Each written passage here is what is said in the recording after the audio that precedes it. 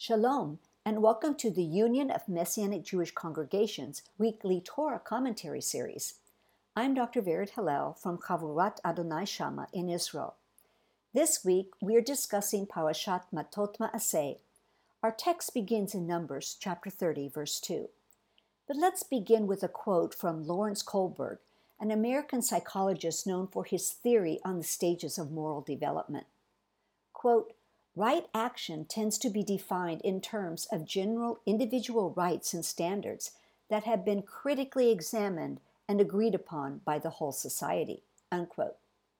The concept of individualism, tempered by participation in the collective whole, has been challenged this past year, as the emphasis on individuals and their rights seem to have skyrocketed. The problem is that individualism, apart from participation in the collective whole, leads to chaos.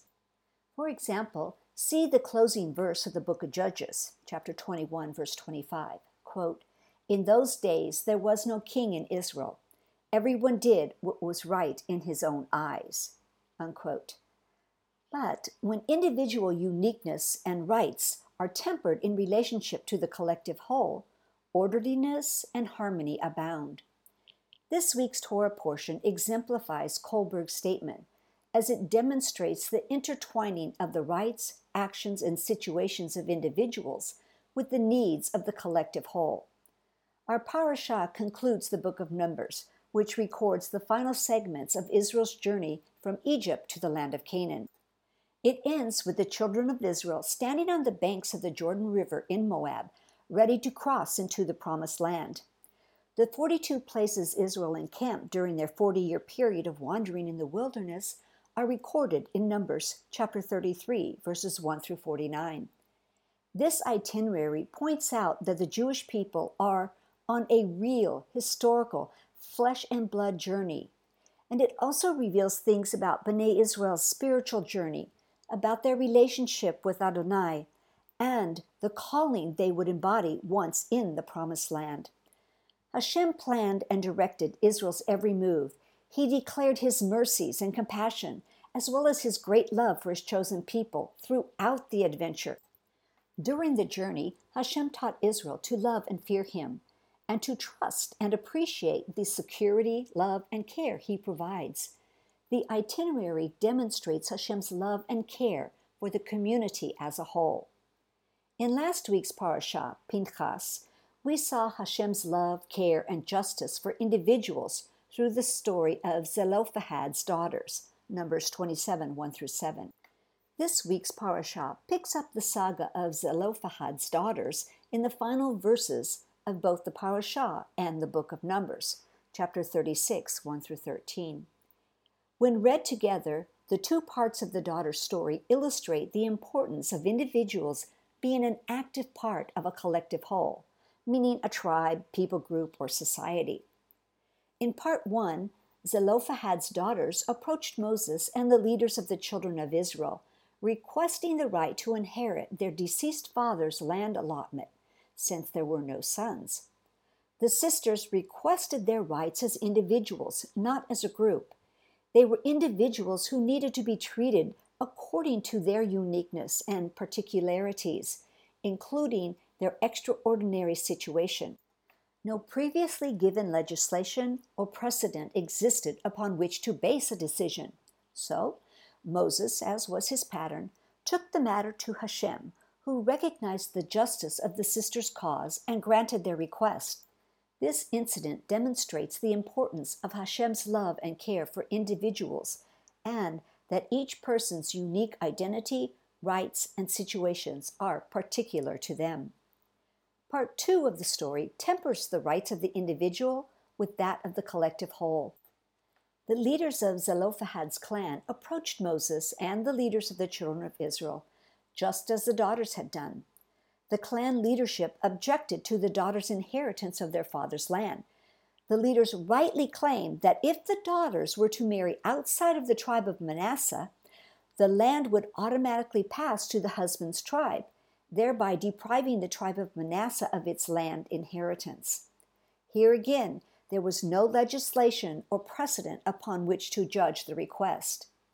Moses took the request to Hashem, who recognized the justice of the leader's request.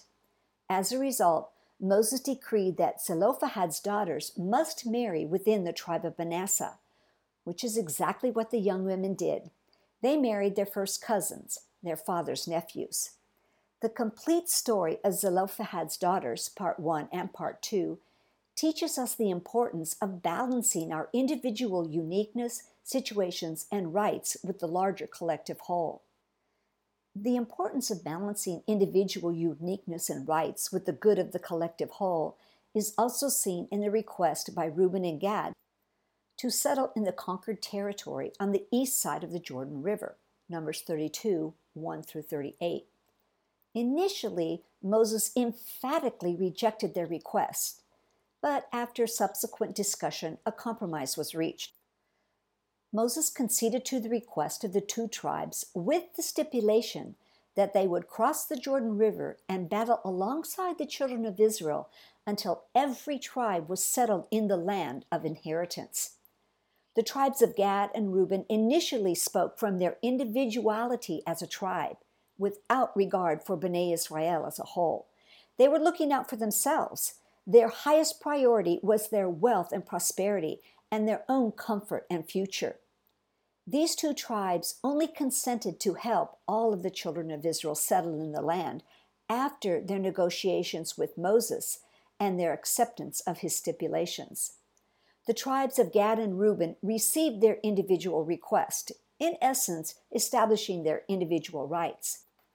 At the same time, these individual requests were tempered by the demand for the two tribes to fight alongside all of Israel until the entire community was settled in the land of Canaan. 3 clans from the tribe of Manasseh also settled on the east side of the Jordan River. However, they never requested this privilege, nor were they given any stipulations as were the tribes of Gad and Reuben. First, it seems the land allotted to the tribe of Manasseh on the east side of the Jordan falls within the territorial boundaries of the children of Israel as outlined in Numbers chapter 34, so it was already designated as part of their inheritance. Second, the other half of the tribe of Manasseh settled in the land of Canaan, choosing to join the collective whole of Israel, whereas Gad and Reuben did not. We are currently in the 3 weeks of repentance before Tisha B'Av.